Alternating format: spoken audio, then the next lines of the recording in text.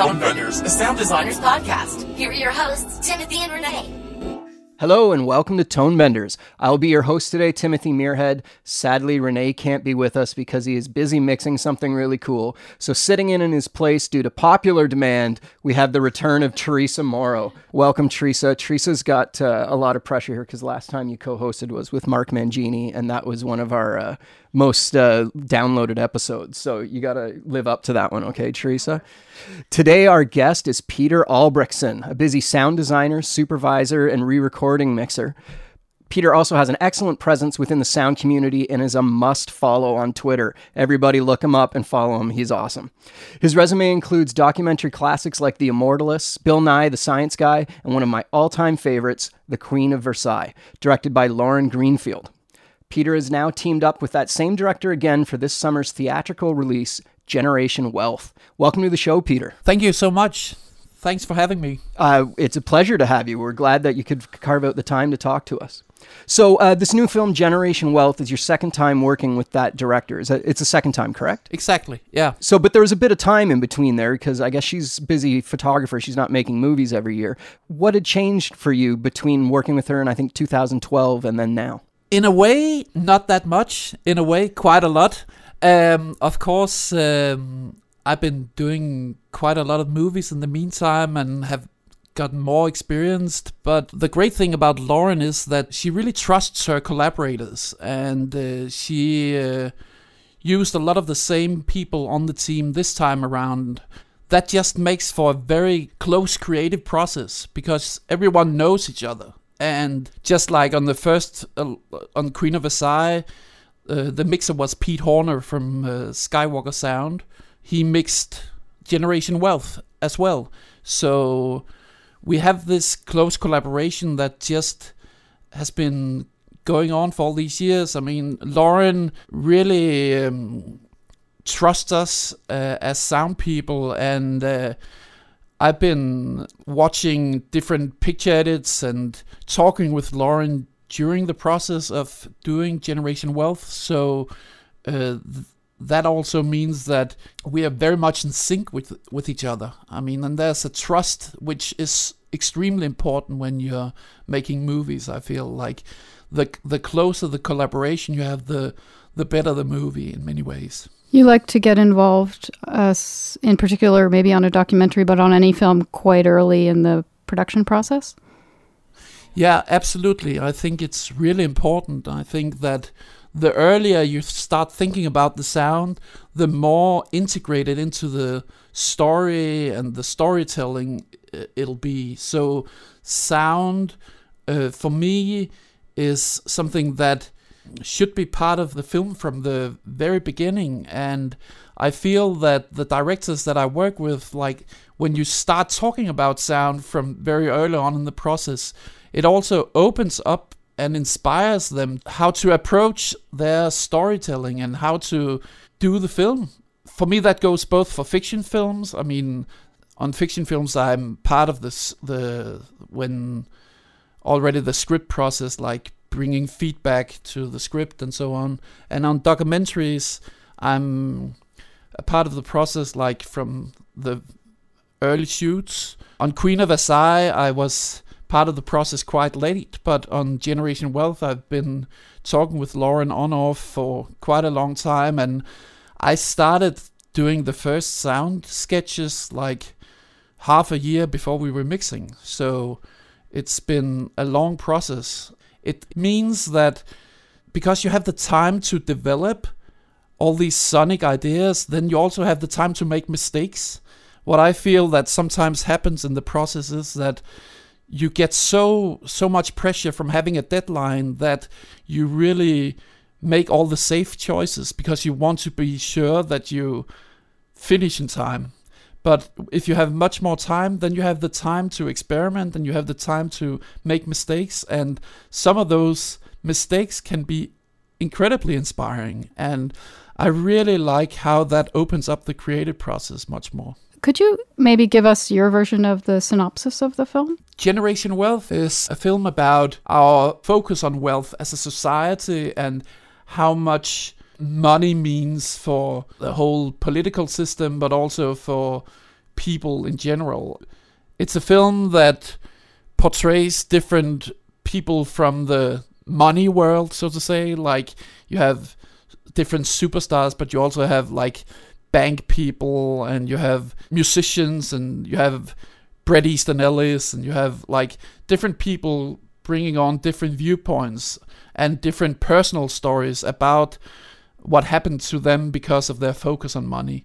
But then at the same time, it's also a personal portrait. Lauren Greenfield for many years have been focused on this subject, and she's been traveling the world, photographing and meeting people, and her focus on wealth has had some personal impact on her, which she also describes in the film. So it's a film that both have like this social aspect of this crazy focus on wealth that's in our society, and then it's also a personal story about what Lauren goes through, and that makes it in my opinion, a quite unique film, because it has these many different layers to it, and that made it really inspiring to do sound, because it meant that we could do many different things with the sound and be very creative with sound. Yeah, Teresa and I had an opportunity to see the film already, and it is a really cool movie because exactly what you're saying, it's about these huge societal issues, but it's also about her immediate family. And the way it pulls it all together at the end was much more kind of touching and heartstring pulling than I was expecting from the first half of the film.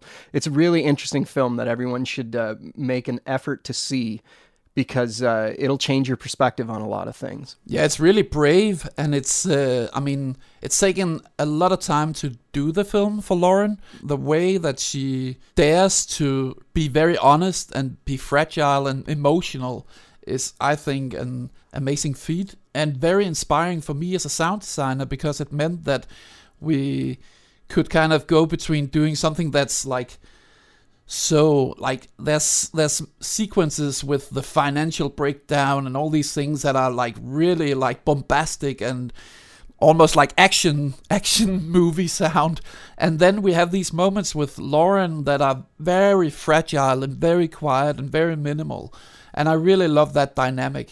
Yeah, there's a lot of transitioning from one story to another in the film. Tim and I had the same experience when we were first watching it. We're like, oh, it seems to jump around a lot for the first half an hour, and like, oh, where's this going? And then it coalesces so beautifully in the second two-thirds of the film, and all of those threads, they don't come together, but they wind together in a way that's really satisfying to watch. Very emotional, like surprisingly emotional, which I would love to ask you, like, how do you see your role in building the soundtrack? How do you bring emotion and that cinematic quality to a film via the soundtrack? I think that's really one of the amazing things about sound, is how emotional sound is. I mean, sound just like connects with your emotions. That's what we can do. I mean, it talks to the audience like apart. I mean, it's not about logic. It's not about like, it's not about thinking. It's about feeling, and I really love that. And for me, in the film, there was these great contrasts between having moments where lots of things were happening in the sound, and then there were moments where very little was happening on the sound. And something that I really love about sound for film is that the more musical it can be, the more powerful for me it often is. One of the big things about this film was also to create sounds for all these still images in the film. Like, there was a lot of photographs, amazing photographs that Lauren had been taken for all these years.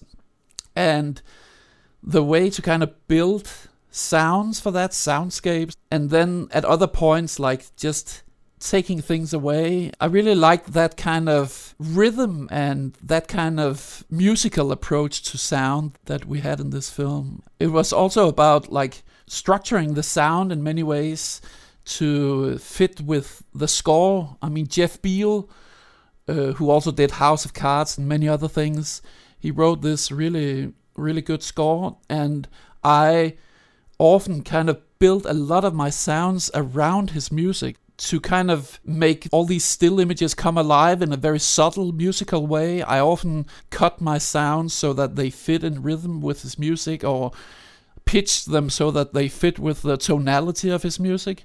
So it was really like, I think there's several places in the film where it's hard to hear, okay, what is music and what is sound.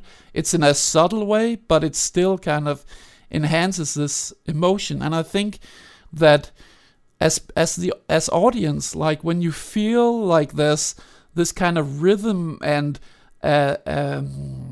like when sound is having this emotional connection to you, then you also get connected to the film and you get much more touched. I really feel that that's like one of our amazing abilities as sound people, that we can connect to people in this way. You mentioned earlier that you had a lot of time to work on this film, and that allowed you to make some accidents that ended up being kind of happy accidents. Can you give us an example of that? There were a lot of these still images in the film that when I started out, I was like, okay, how do we treat these images? How do we make sounds for these? And I started out being a little, quite logic about it, like putting on what I saw. Like you see a dog and you hear a dog barking. But quite quickly it became evident that it also, some of it at least, needed to be a little more associative, like seeing something and then thinking about, okay, what feeling is this? Therefore, often I took in different sounds that I felt like, okay, this has some of the feeling that I'm looking for. Like I see an image where I think, okay, this is like a quite dark image. I want to use more evil dark sound, maybe like a train passing very closely to me, like very intense sound, but then just taking like a shadow of that and using that as like almost like an ambient, abstract, reverberant thing. So you see something where you think of a sound and then it becomes more like an interpretation of sound and an interpretation of the image. And there was a lot of me just putting in sounds in Pro Tools and then just processing with different plugins and just playing around. I really like playing around with plugins in a way that you shouldn't use them. You take a denoiser and then you only use the noise, or you take a declick and you only use the clicks. You put in a piece of music and use that as the impulse response for reverb. Things that are kind of weird, and you just sit there playing around. And there was lots of things coming up like that, where just the sound that I thought, wow, this has a quality and it speaks to me somehow with the emotions that I'm looking for. So there's a lot of those layers, and it's not in your face at all. It's very subtle and just like textures in the sound, but it really means a lot to kind of also connect in many ways the music to the voiceover, so that it's not just, Lauren has a voiceover that goes throughout the film, and there's a lot of music. And in some films that would kind of be the main layers, so you had the music playing and then a voiceover on top. But I really wanted to connect those two elements, so find a way of bringing together the textures of the music to the textures of the voice. And that was something that I was playing around with, and often just like weird accidents, weird things happening. I think that's such a great way of talking about sound design in this context, as something that bridges between, in a documentary anyways, the voiceover and the music. Like, it's often that there's something missing and you don't know what it is, and you're looking for it in the music, and it's not there. And a lot of people approach documentary soundtracks as being very factual. So what is the ambience for this place? Well, it's the ambience for this place. And maybe not taking that sort of intuitive leap like you're talking about to build a second sort of more symbolic ambience almost for the scenes.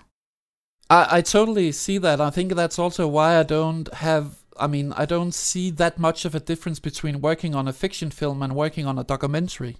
But I mean, on a documentary, I also spend a lot of time on collecting sounds. I mean, getting the right sounds for the different environments. In Generation Wealth, the film takes place, I mean, all over the world. There's things in the US, of course, but there's also like Brazil and Russia and China and all over the place. So I mean, all over Europe also. So I got hold of different recordings from all over the world. I mean, that's what the internet is so amazing for. This thing that we are now so connected in the sound society that we can help each other out and like, okay, I would like to get a sound from Brazil, writing that on Facebook or Twitter or something, and then a couple of days later I have some amazing recordings from Brazil, or I get in touch with someone who can record stuff for me. So I spent quite some time on just getting hold of material, and that's also why it's great to be part of the film early on, because then I have the time to get hold of all these recordings. But then the thing is to not kind of let reality be like a chain around your neck. I mean, it should inspire you to do something with these sounds. But I definitely have like it's important for me to find the right actual sounds. I also spent time in Lauren Greenfield's photo lab, just like recording all her different gear in there, and we recorded her cameras. Like every camera click you hear in the film is recorded specifically with the right camera and so on. So I thought that those sounds were very important because it's very personal sounds to Lauren, and the way that her technical gear is evolving through the film is also a part of the storytelling of the film. So yeah, getting lots of sounds, but then also being able to kind of be abstract and be creative. I think that's so amazing about sound, that you can get inspired by all these sounds that you collect, and then hopefully it's kind of bring it onto a new level. It's kind of like finding all your instruments and then you write the song. So speaking of being international, you're based in Denmark, correct? Yeah, exactly. So how did you get hooked up with Lauren to begin with? Lauren's film Queen of Versailles was actually a Danish co-production. Okay. So I was the Danish co-production money, so to say. But then the thing was that we really had a great collaboration, and then Lauren just kept on like wanting to work with me. So then we've just been in touch for all these years, and now I did Generation Wealth, and she's actually working on a new film as well, which I'm also going to do the sound design for. So the thing about collaborations now is that it's much easier to collaborate internationally now because of, the internet making it possible to send files back and forth and so on and so forth.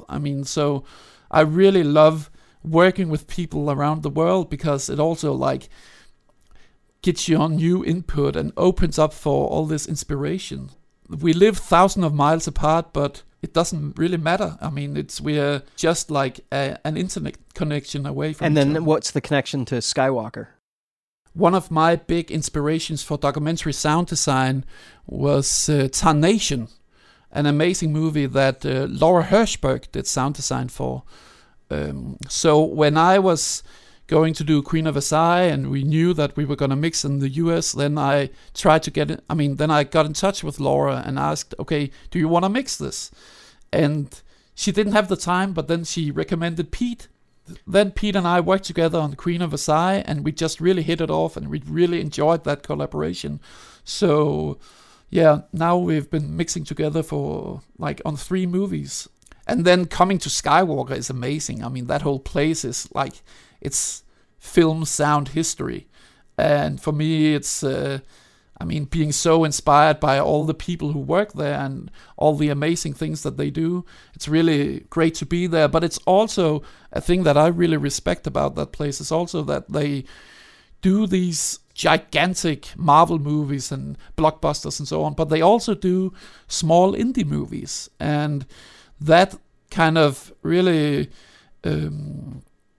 for me, is just such a great attitude. And it's also, for me, something that I love to do in my work. It's kind of like, I mean, right now I'm working on a Danish fantasy film that's a bit like Harry Potter or something like that.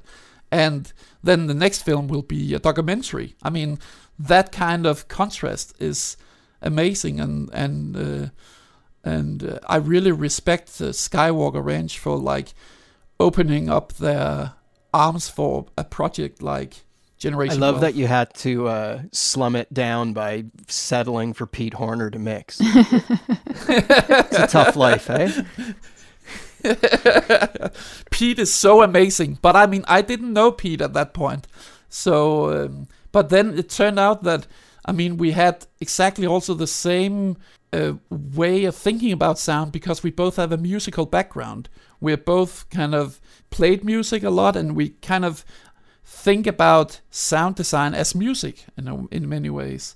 So we just like really had this close intuitive connection, which made our collaboration really fruitful. I had a question about that sort of relates to treating a soundtrack as music, and to me that what that means is like rhythm and the pacing is a big part of that. And because you are able to be when you're able to be involved on a film early, do you have any interaction with the editor in terms of timing of certain scenes or leaving room for sound effects to play out?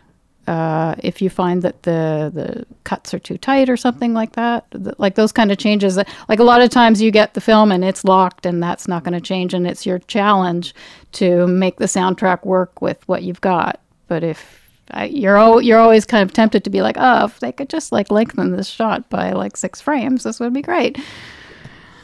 Exactly. That happens all the time. And I mean, that's one of the great things about being involved early, is that I have a very close connection to the picture editor.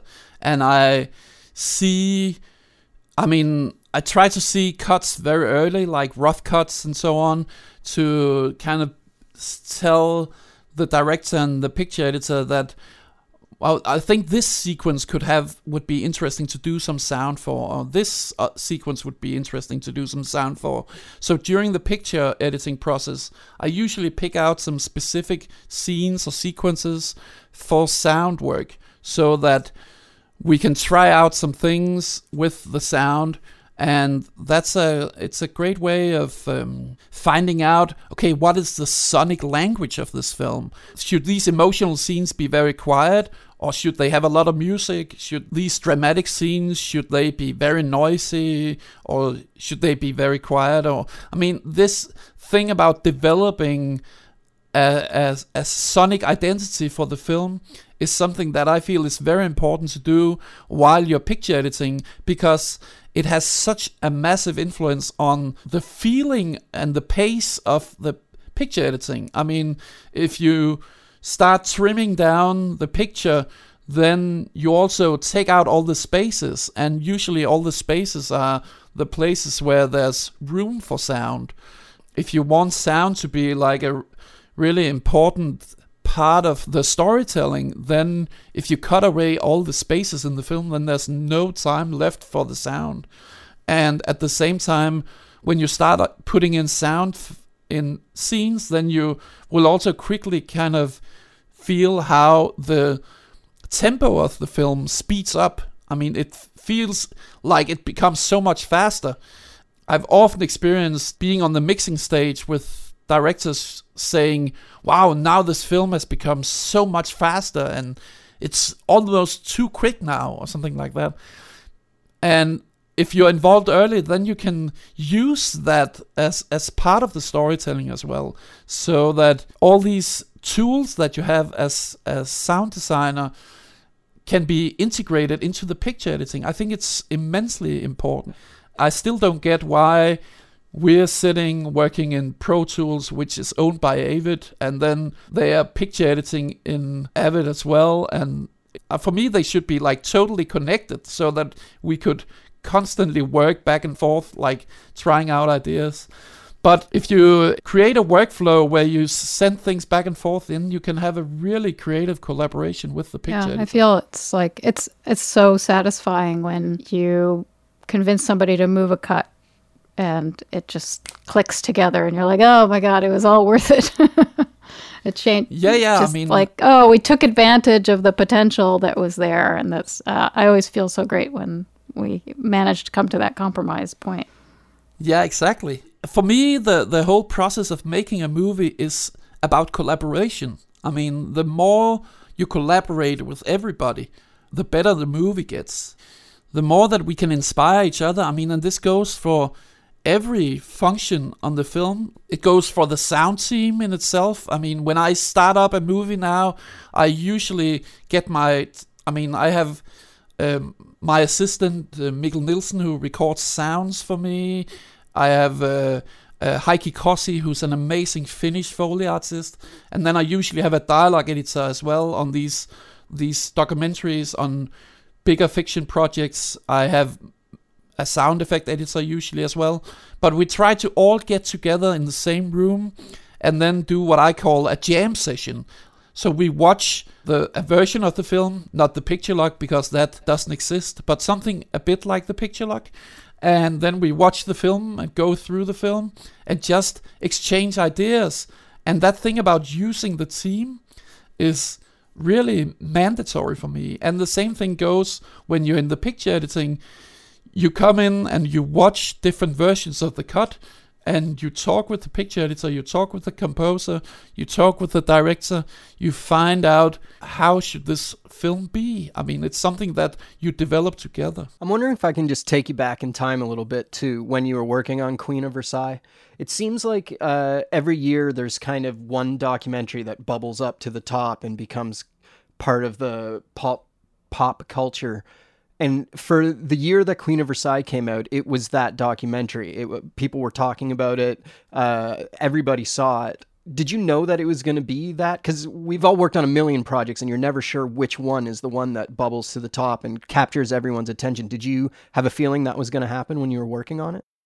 Not really. I mean, I totally enjoyed the film. We had such a blast working on that film, and Pete Horner and me laughed so much during the mix, and I mean, we had so much fun, and it was like everyone really enjoyed that movie.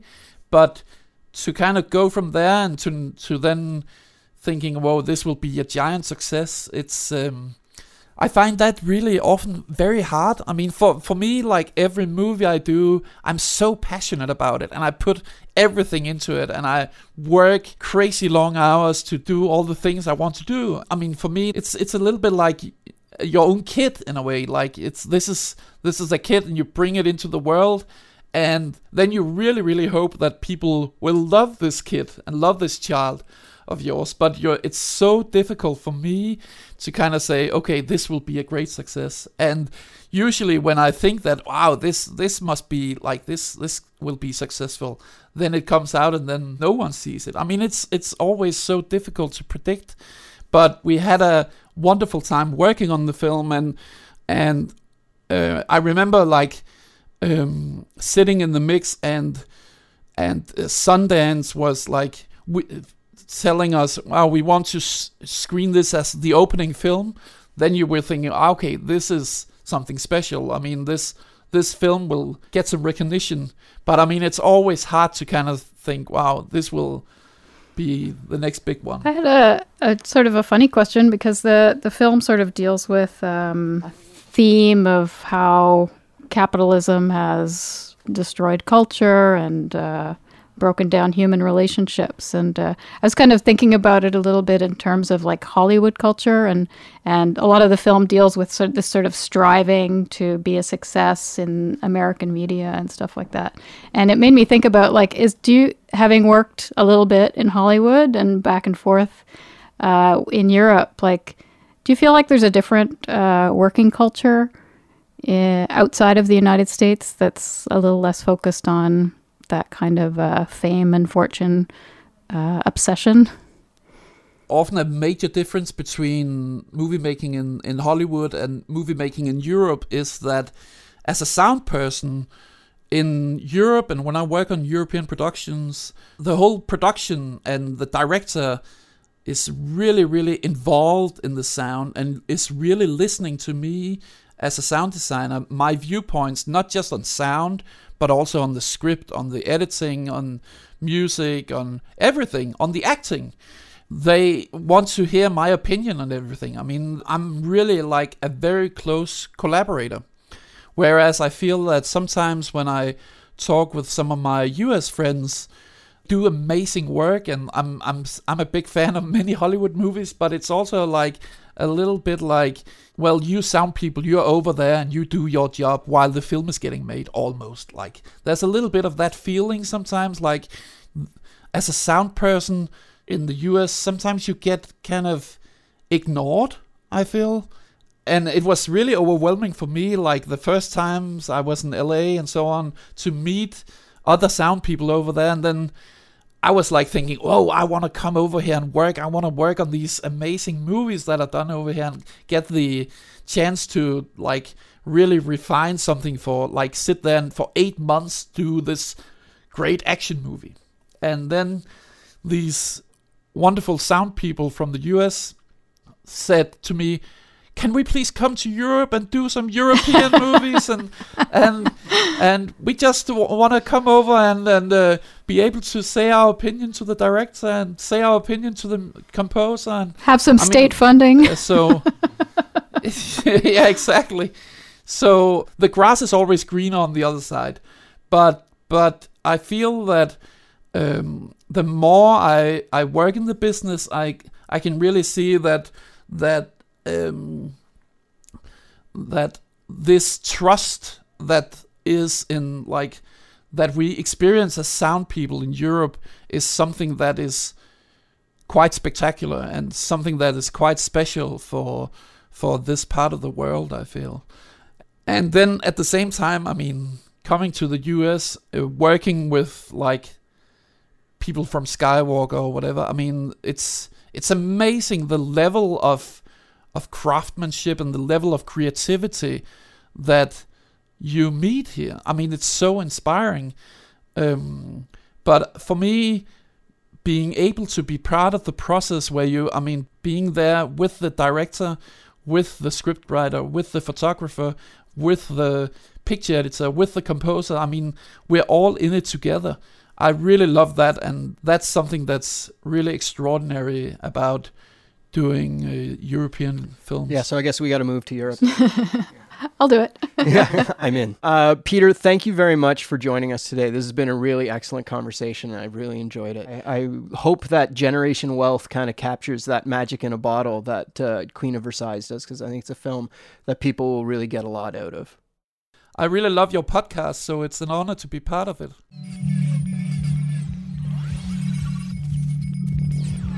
Thanks to everyone who listens and participates in the show. Huge thanks to Teresa Moro for taking part in the discussion today and sitting in the co-host chair with me.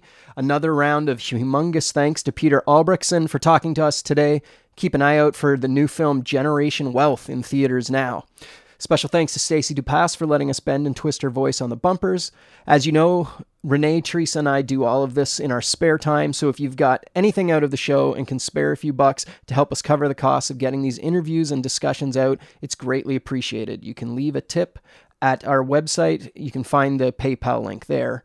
And if you can't spare some money, we are totally fine with that. You can help us out by spreading the word, telling all your sound friends about us. Or if you want to help out in other ways, you can design 3 to 5 second audio transitions that we can use as bumpers in the show. Okay, I think that's it for now. Thanks for listening. See you, everybody. Thanks for listening to Tone Benders. You can find us on iTunes, SoundCloud, and Stitcher. If you listen on iTunes or Stitcher, please write us a review while you're there. To support the show, go to tonebenderspodcast.com and click through our Amazon link or leave us a tip. You can also download and listen to our entire show archive there and leave a comment on our site or on SoundCloud. Keep up to date by following @TheToneBenders on Twitter or find Tone Benders Podcast on Facebook and YouTube. Email us with your questions and ideas at info@tonebenderspodcast.com.